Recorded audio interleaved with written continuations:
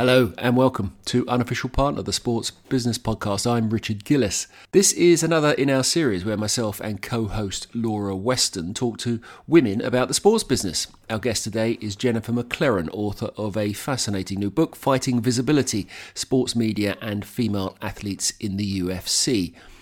The book raises important issues about the role of women in sports marketing, the difference between their visibility and the value they receive in return. And we talk about some of the popular tropes of women's sport and the reality of life within the UFC's business model. If you like the podcast, you'll really like the Unofficial Partner newsletter that goes direct to the inbox of thousands of senior executives across the global sports business every Thursday. To join them, sign up via unofficialpartner.com.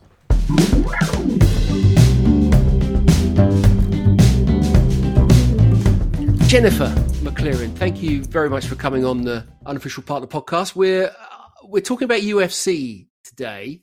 You've written a really interesting book, Fighting Visibility, and it's got a very strong resonance for people who are listening to the podcast. Let's just start at the beginning. What's the book about? Give us a brief summary for those people that haven't got to it yet. Absolutely. First of all, thank you for having me. I'm looking forward to the conversation today.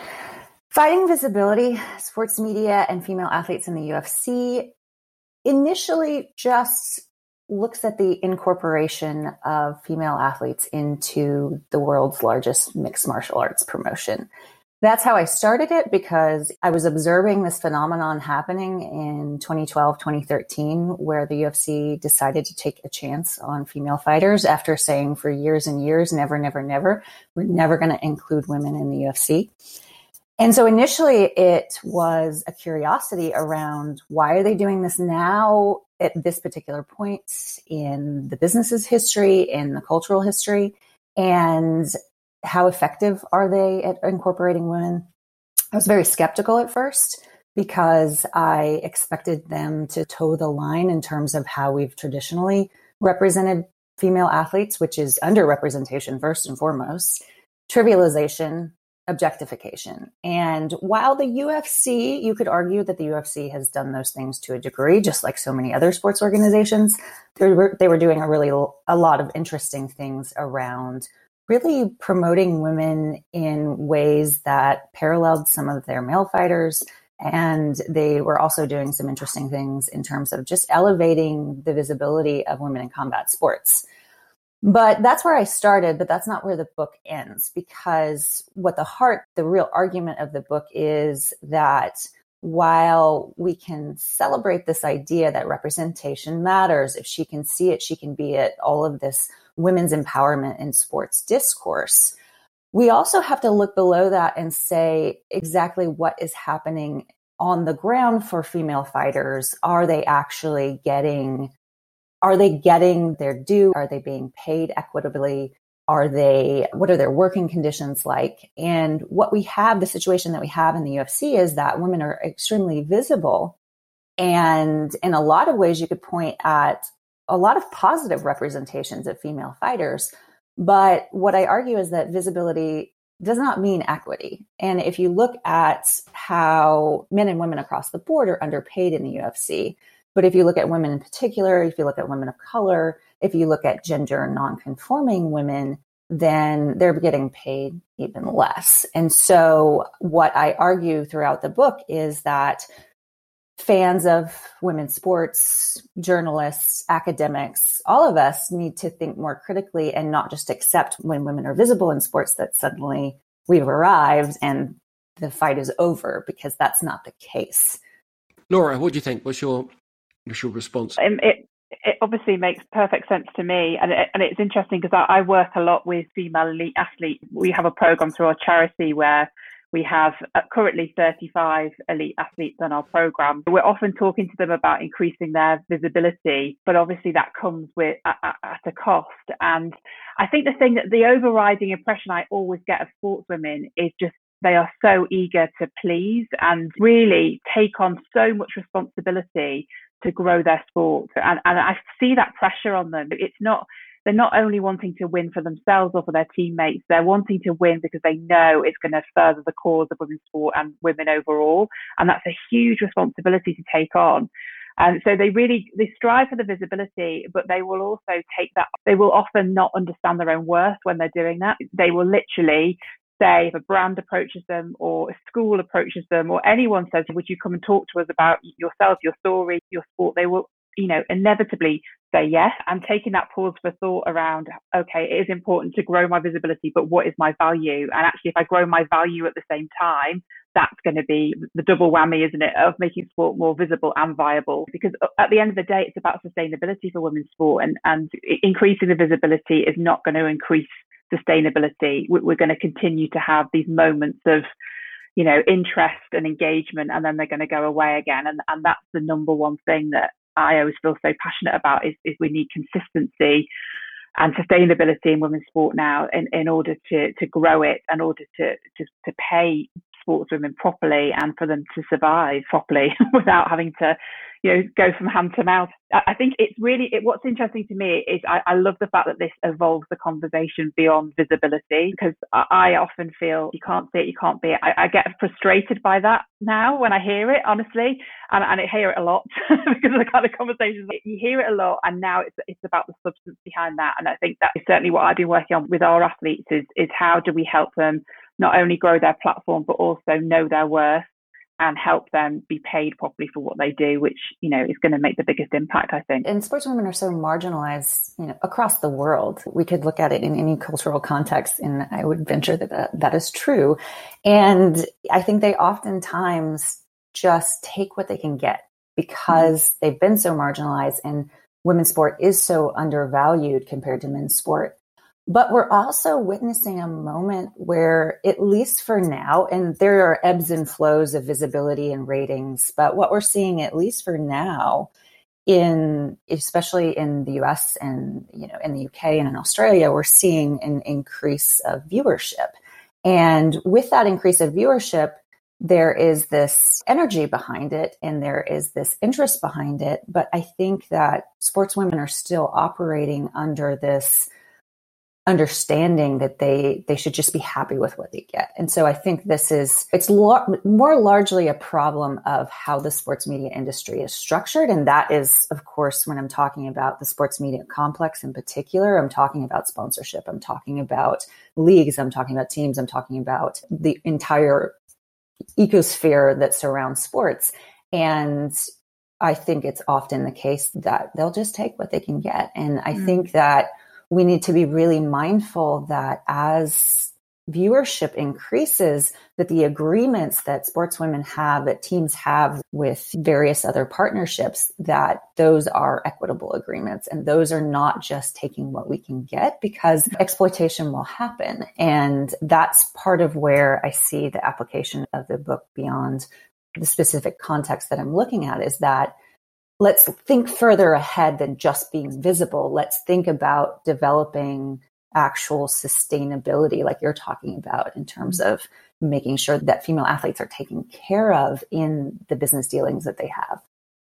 And do you think, I was just wondering about the agents in the US, because I often get approached by our athletes because they do want more support, but they really don't know where to go. I think at the moment, the kind of level of agents who are taking on female athletes, I honestly believe supporting female athletes, both commercially, whether it's their profile or with their deals, takes a different kind of skill set. And there's often, and I don't mean this in a patronizing way at all, because I spend a lot of time with these women, they need support because they haven't had that. They've not been in academies or since the age of 8. They haven't had a sports network around them. So often when they get to that elite level, they're foisted into this area, and suddenly people are approaching them. And I've heard some horror stories of how they get approached by, just horrible people trying to exploit them. So I'm really keen that they have a support network, but at the moment they don't seem to be able to have the right kind of agents that will support them. And I feel like that's a real gap in the women's sport industry. I don't know if that's the same in the US or whether you're more progressed in that. Yeah, and that's not something that I've gone into depth in looking at, but based on general knowledge, I would say that most of the sports media system is geared towards men. And so women's sport across the board is under-resourced. And if we're looking at agents as resources, and the ability of an agent to educate and to train an athlete. Of course, if they're not aware of how sportswomen are marginalized, or if they're not aware of the particular barriers that women face in sports, then they're not going to be able to adequately help them navigate a system that isn't built for them. So I think that it is really important that agents be trained in how to best manage and to best educate their athletes in terms of especially business dealings, and not fall into the trap that, because I think sometimes not just women, but even the men that work with them, or the professionals that work with them, men or women, they also take what they can get in terms of it, because they understand the system is that women aren't making as much money, for example. So I think that is a really important point. In your book, you talk about Ronda Rousey, and Ronda Rousey is someone who, I don't follow UFC, but I know her, and she's famous, and she became famous very quickly and had a large profile. What were the assumptions about the audience before her? Did she change people's view of women in MMA or in combat sports generally? I know there's obviously been women fighters before, but she's just someone who dominates. When you talk about UFC and women, her role is significant. Can you tell us a little bit about her and how she appeared, and what relationship her fame and her wealth and money that she generated from the UFC, how that helps us illustrate the story? Absolutely. So, of course, she was extremely key toward in getting female fighters into the UFC.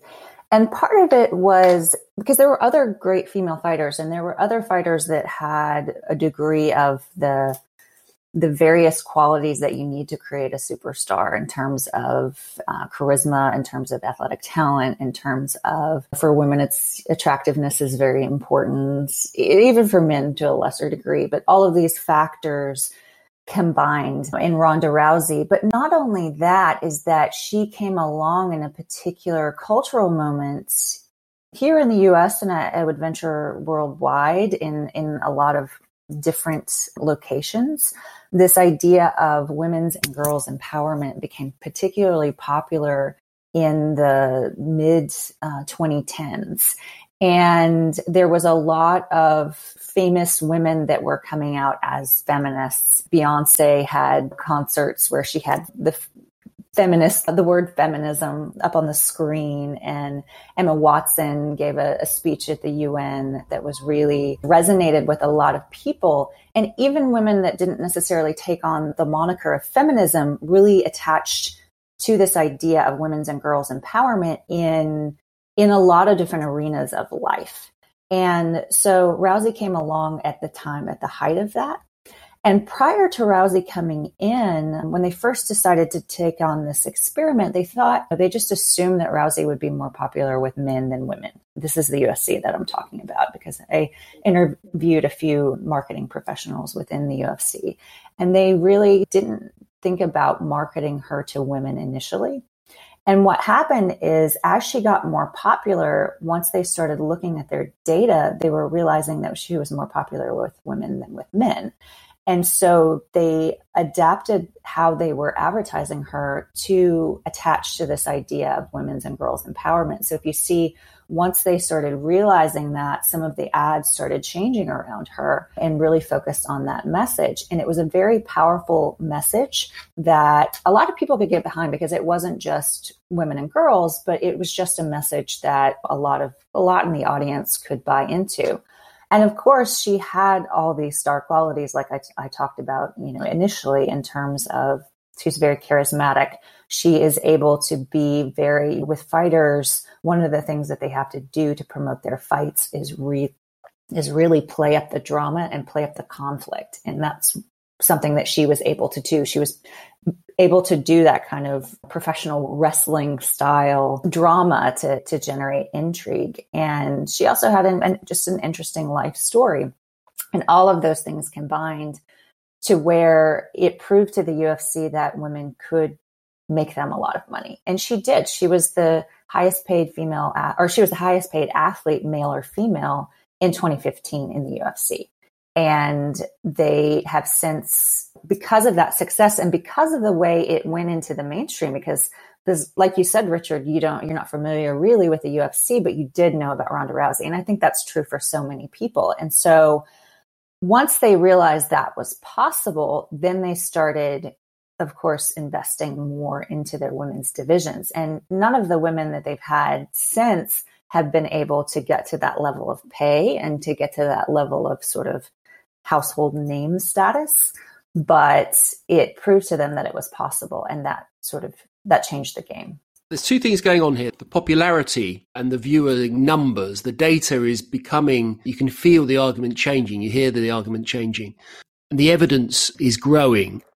And at the same time, you've got a sort of marketing environment, which is putting a high value on brand purpose campaigns. And they want to stand for something. They want to talk about the why. We want to not just sell shoes, or we don't want to just be a bank. We want to be something more than that. And so you can see that straight away when you're looking at sports sponsorship through that lens, it becomes, okay, that's a useful marketing story, and I'm building an emotional story here, and that should play well for women's sport. And one of the things that myself and Laura talk about on this podcast quite a bit is that gap between the marketing noise and the reality of the value in terms of on the women's side. What do you think about that? Because if I'm in charge of a big marketing budget, I can see actually a women fighter who has attained a certain level of fame, that becomes much more in some ways. There's more to that story than there is perhaps to a male counterpart.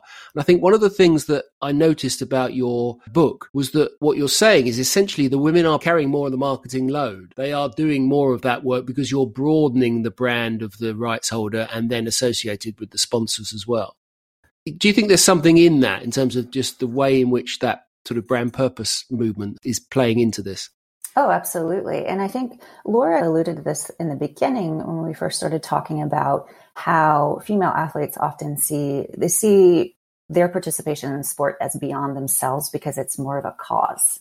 So there is this growing movement within women's sports that really views women's sports as a cause, that brands can then connect themselves to that cause, because there is this drive on social media. For example, fans are often encouraging other fans to watch women's sports because this is how change happens. This is how you show sponsors that these sports matter to you and that you want to watch. And I think brands are also picking up on the ways that can motivate particularly the audience bases that tend to watch women's sports, because at least in the US, the audiences that tend to watch women's sports are more progressive and lend themselves more to supporting issues like women's rights or LGBTQ rights.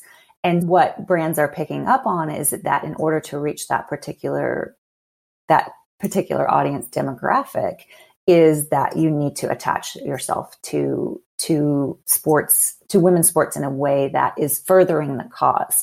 So brands will do things like, for example, Secret Deodorant with the U.S. women's national soccer team came in and paid the players part of what they weren't getting paid for U.S. soccer, for example. And they advertised that, they put that out there and showed how they were supporting that team, even though U.S. soccer wasn't supporting them in that same way.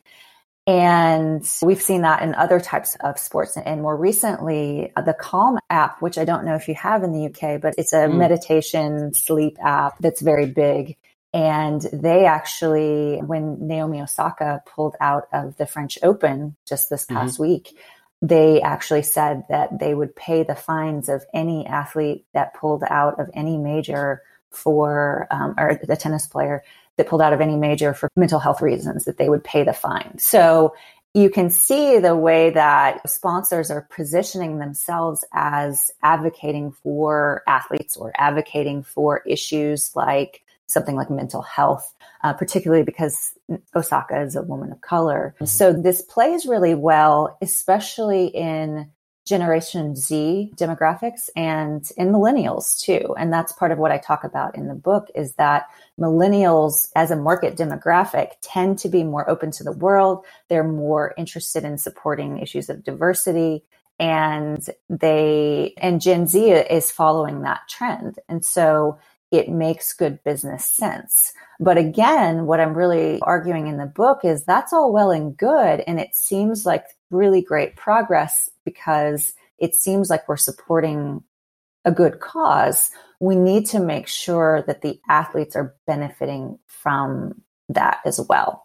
And it isn't just this sort of surface level in order to have positive brand association, that the athletes are actually gaining from that messaging. And what I'm showing in the UFC is that they're really not. And it becomes a cautionary tale for other sports and other types of business associations within sports, because I don't want to see this progress at a superficial level. I want to see it actually impacting female athletes. I want there to be progress in terms of how they're getting paid, how they're getting treated, and all of those things. That makes so much sense. I really struggle, having sat in a lot of creative reviews in the advertising world, with women being seen as a zeitgeist point. It's almost, women are quite, hot right now in the terms of they're relevant at the moment. We should try and hook into that. It's such an awkward thing. But then when you see those, what essentially are PR stunts, that they are quite superficial and they're headline grabbing, people are very quick to celebrate them and to give them recognition. And I've seen a number in the UK, for example. There was one when, they changed the name of a pub from the Red Lion to the Red Lionesses to celebrate the England women's football team. Great, but again, it feels very superficial to me. There was one that was less to do with sport, but they changed the name of Burger King to Burger Queen for the day. And everyone was just going, this is the most amazing marketing thing I've ever seen. And for me, I felt like I was just on my own in that I saw it and I was just like, God, that's just awful. Because I'm on the cold face of talking to these athletes week in, week out, but I was like, that is not going to help anyone. Advertising creatives, giving themselves a slap on the back about essentially a wordplay, it is not going to further the cause of women's sport or women. And okay, I don't want to get all right on in terms of everything has to have massive, I don't expect them to put massive investment into it or whatever, but I think having some authenticity to go a little bit deeper than that surface, to really understand what they're doing and why, is that really too much to ask? And should we really be celebrating that in the way of, this is the best kind of creative that we can get? Because for me, that doesn't tick any boxes personally about it. Maybe back in the beginning of the 2010s, or as you say, even in 2015, when this was all emerging, but certainly now when diversity and inclusion is much higher up the agenda, brand purpose is higher up the agenda, it feels so wrong and inauthentic to me that brands would just try and capitalize in that way, rather than really, going in it to say, actually, yes, let's go into this for 3, 4, 5 years and actually see what difference we can make. Because the reality is, if they could even just put a bit of investment in women's sport goes a long way to supporting these women and to supporting the sort of ecosystem. So it's incredibly frustrating to be seen as that kind of cultural zeitgeist point, isn't it? Absolutely. And the other thing I would say is that if you talk to women's sports historians, and I go to a lot of conferences that are global in terms of the academics that are coming through, and they're studying sports in a lot of different locations. And you talk to them and they're very skeptical of this moment, because they can point to other moments in women's sporting history that have really felt like that zeitgeist, have really felt like in the moment, like things were changing. Now everything has changed, though it's a watershed moment. So for here in the US, it was one of the examples that we give is the 1999 Women's World Cup team that really spurred the popularity of women's football in the United States. And everybody, if you look at the interviews with the players, they were like so hopeful that everything was going to change in that moment. And they tried a women's professional soccer league here in the United States that ended up failing a few years later, because that attention, that interest, that excitement waned.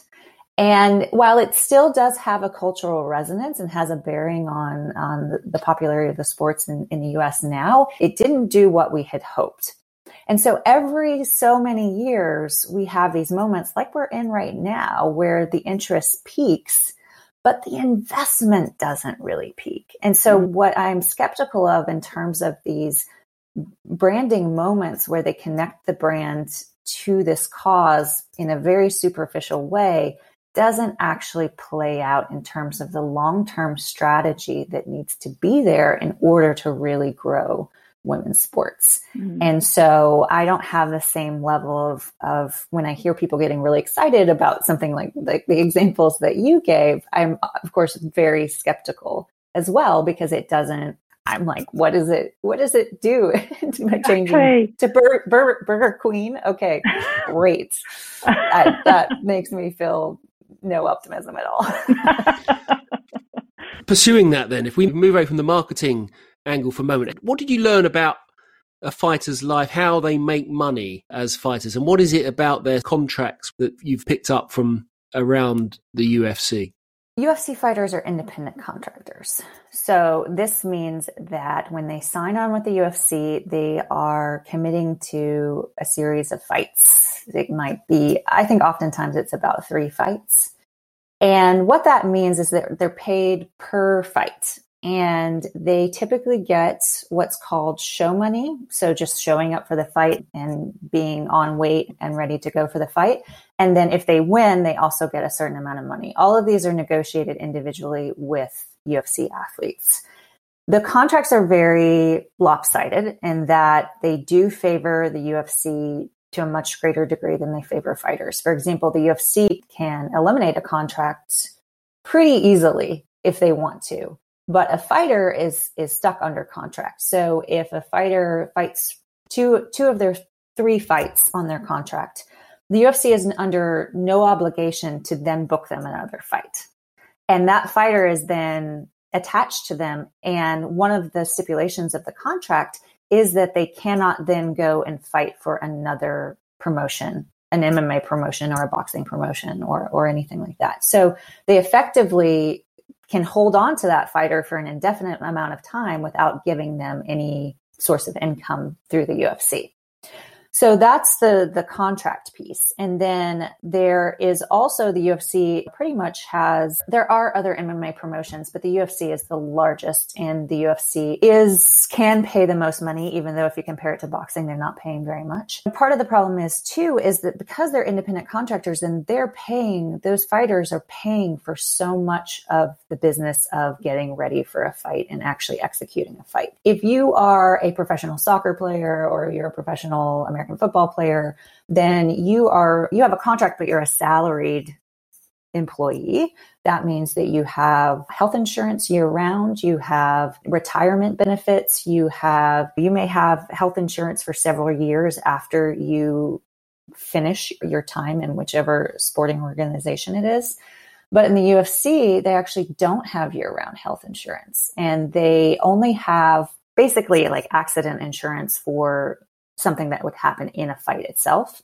And they don't have retirement benefits. And they also are paying their own trainers. So they have to pay a certain amount of whatever they get from the UFC. Usually that's negotiated with their trainers, their coaches, they get a percentage of that. And it's hard to tell specifically across the board what those averages are because they do vary.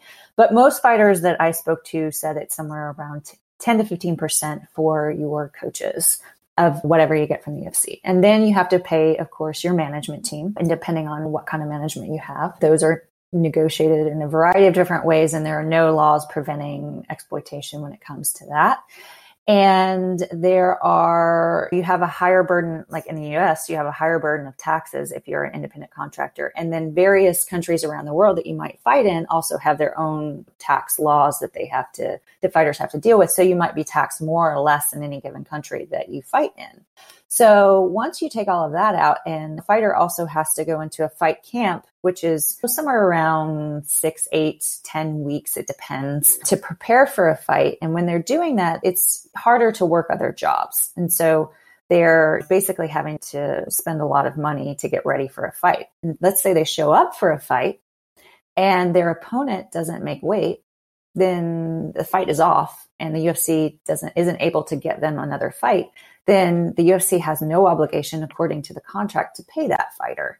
Some states in the US require that they do pay them for just showing up, but worldwide, of course, it's different everywhere. And a fighter could go through all the work of prepping for a fight, and not actually get that money at the end of the day. And so there's also another issue with this independent contracting, according to US classifications of what an independent contractor is, that there's too much control in the US. Look at a lot of legal briefs at analyzing this.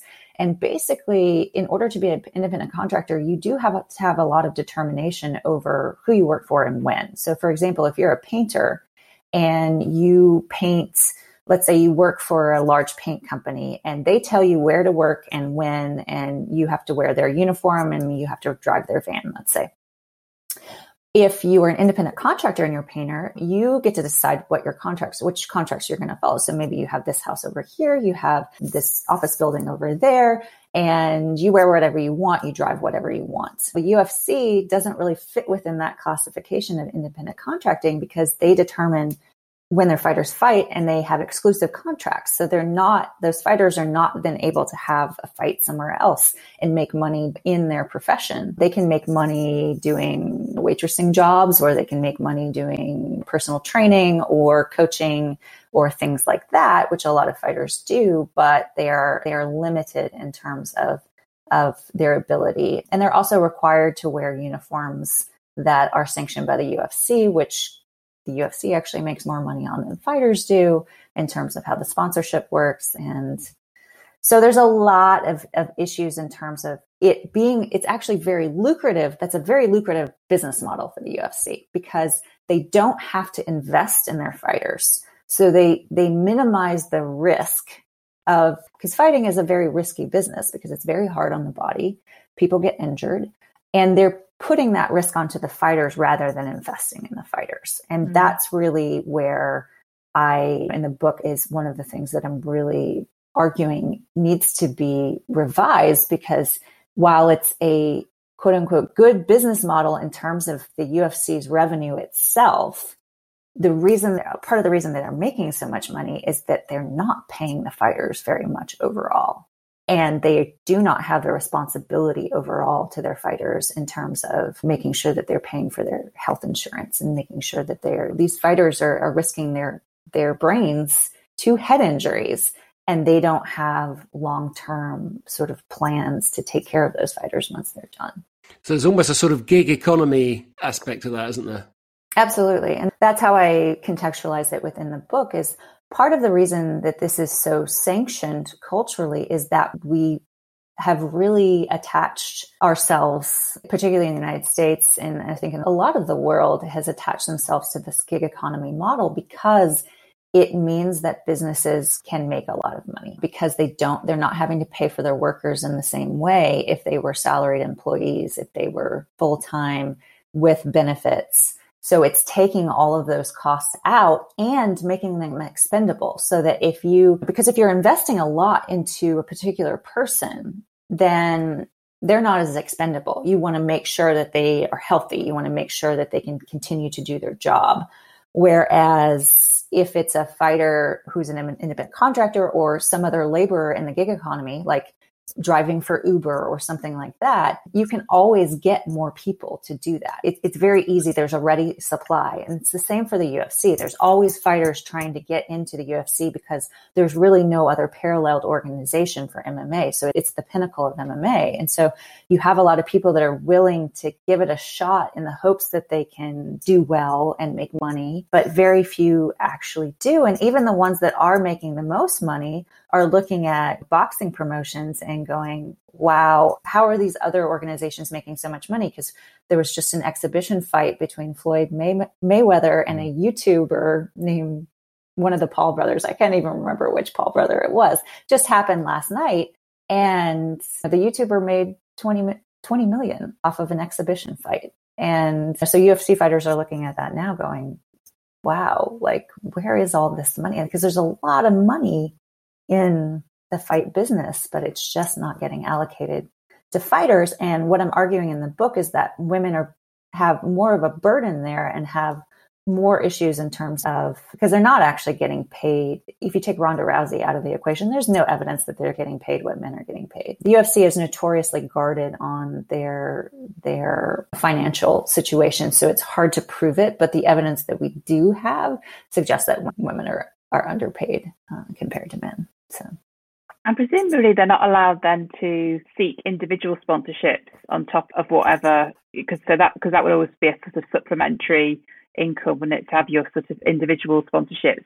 And also I imagine not being able to say what they want as well. It must be quite controlled from a media relations point of view of what you can and can't say. You can't really build your own profile or be known for something, specific, or, because they're all routes to commercial gains in growing yourself as a role model and as a sort of person that can get invested with for brands. But if you're under that level of control, then I presume you're not able to do that. So it's literally all the cards seem to be stacked against you, really, because there's nowhere for you to go. That must be so frustrating for them. I will say that actually, so fighters can seek individual sponsorship if it's not a logo that they're wearing while being filmed by the UFC. So right.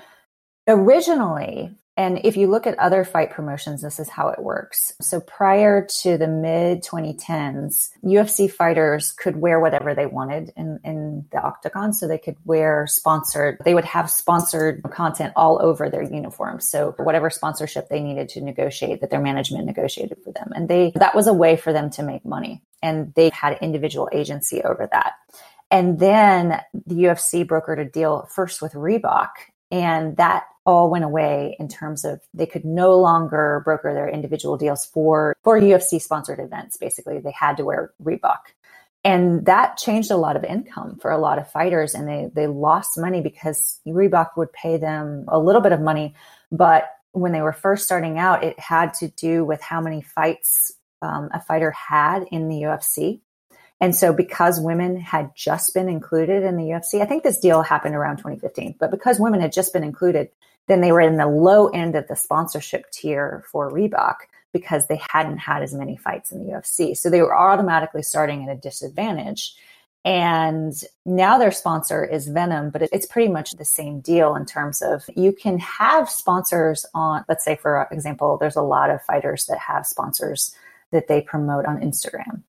And so a lot of them are micro influencers because they don't have a huge amount of following. And so they have a lot of small brands. And so there's a lot of hustle that's happening that fighters trying to get visibility so that the UFC takes notice, because again, the UFC doesn't have if they're under contract with the UFC, it doesn't mean that the UFC has to book a fight for them.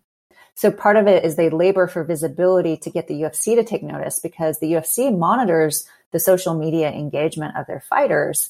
And for fighters that are getting more visibility, they'll take interest and book their fights.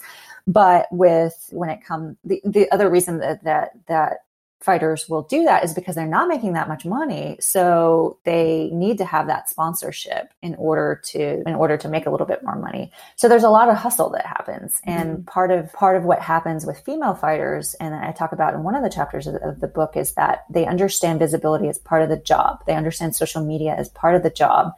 And that brings up all sorts of issues in terms of how they're going to present themselves online, because they all know that pretty traditionally attractive women are going to make more money on Instagram, because that's how Instagram works.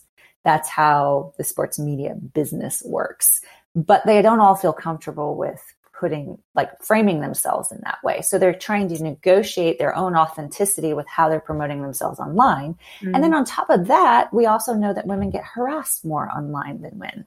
And women of color, Black women in particular, get way more harassment. And so they're constantly laboring for that visibility, but they're also paying the cost of that visibility. Mm. And there's no guarantee that they're actually going to get sponsorships. And there's no guarantee that the UFC is actually going to take notice. So it's a pretty problematic model that's very aspirational in terms of they're doing a lot of aspirational labor, which is a term coined by a scholar named Brooke Aaron Duffy, who talks about this idea of promoting oneself online and trying to have an online business in a way. And then it's for this idea that visibility will get you somewhere. But a lot of people do a lot of labor and that never pans out in terms of actual income to sustain themselves full time. It's one of those frustrating elements of marketing that you really want to speed up this idea that, because I had it for brands where they would ask us, just tell us the top 10 athletes in whatever country by followers, and you'd be like, but it's not about followers, it's about engagement, it's about what they stand for, it's about, and you feel like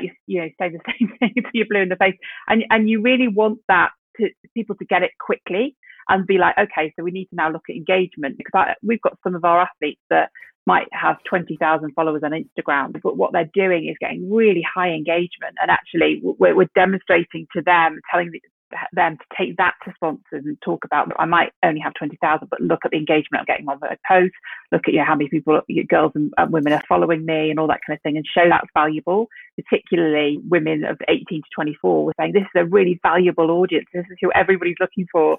Make sure when you're going back to sponsors that you're highlighting these numbers. But again, that's a whole new set of skills that you're having to teach it's these labor. Women. It's labor. It's like understanding, okay, we need to go back into my back end of my Instagram and understand, who's, and so that is intimidating for people as well. But it's on top of having to probably work a part-time job or work at the same time, you're doing that. So it just I don't want to make this feel, because I'm an optimist, but there's a lot that's going on at the moment, isn't there, that is frustrating, because you just want people to get beyond the superficial, like we're talking about, whether it's superficial marketing, superficial social media and followers. Visibility in general has just always been pretty superficial. So even to the point, and I don't know whether this is the same, we talked about Ronda Rousey's Canada thing, where it almost feels like there's only ever space for one or two sportswomen to thrive. And that's one of the things, especially when it comes to diversity, we're trying to really push with the media here, is if you're going to speak to three athletes, why don't you speak to one of our Black athletes? Why don't you speak to one of our disabled sport athletes? Make sure that we're being quite proactive around diversity, rather than always just giving space for one voice, because often the one voice they will choose, if you give them a list of athletes, is the one that's most well known or the one that's got the most followers. And again, it's like education every single time to the media that, okay, that might be the case, but have you heard the story of this athlete here? They've got a phenomenal story, got so much to share. Actually, they could really speak on this issue, a lot better than the other athlete, just because you've got more followers. So it's a really difficult scenario, but I think you have to be so purposeful now about really pushing those diverse role models and making space for more than just one at a time, which sadly always seems to be the case. And I think that's very telling that we're still in this moment where you can have one major female athlete at a time, really, that everybody and that athlete tends to make a lot of money, because for a while it was Serena Williams and now it's Naomi Osaka, and there's a lot of reasons why oftentimes the women that make the most money as athletes are in tennis, because it has to do with sponsorship. It has to do with how those games are broadcast. It has to do with a long history of activism on the part of the players. But why is it so hard to spread it around, a little bit more? Why does it have to be the one? And that is really telling, because I think because women are still so marginalized and relatively invisible, if you're looking at it across the board in terms of mass media globally specifically, then women are relatively invisible. Of course, once we start getting into more niche sports environments and you throw in social media, and then you get your fan followings that are very sort of nicheified, then there is more visibility within those spaces. But it is a broader system. And part of what I'm talking about in the book too is that it's not just about the UFC. It's an entire ecosphere of how things work that create conditions where exploitation is possible, and that women have to labor really hard for visibility, and they're not benefiting from the labor of that visibility, not to the degree that they should. Okay, listen, Jennifer, thank you so much for your time. I really enjoyed that conversation. Just to point listeners to where they can get the book. Where is it? The normal places? All the normal places have it. So we do have access internationally. It's called Fighting Visibility, Sports Media and Female Athletes in the UFC. Okay. And thanks very much for your time. Thanks, Laura, as ever. Thank you. Thank you so much. I really appreciate it. It was a great conversation.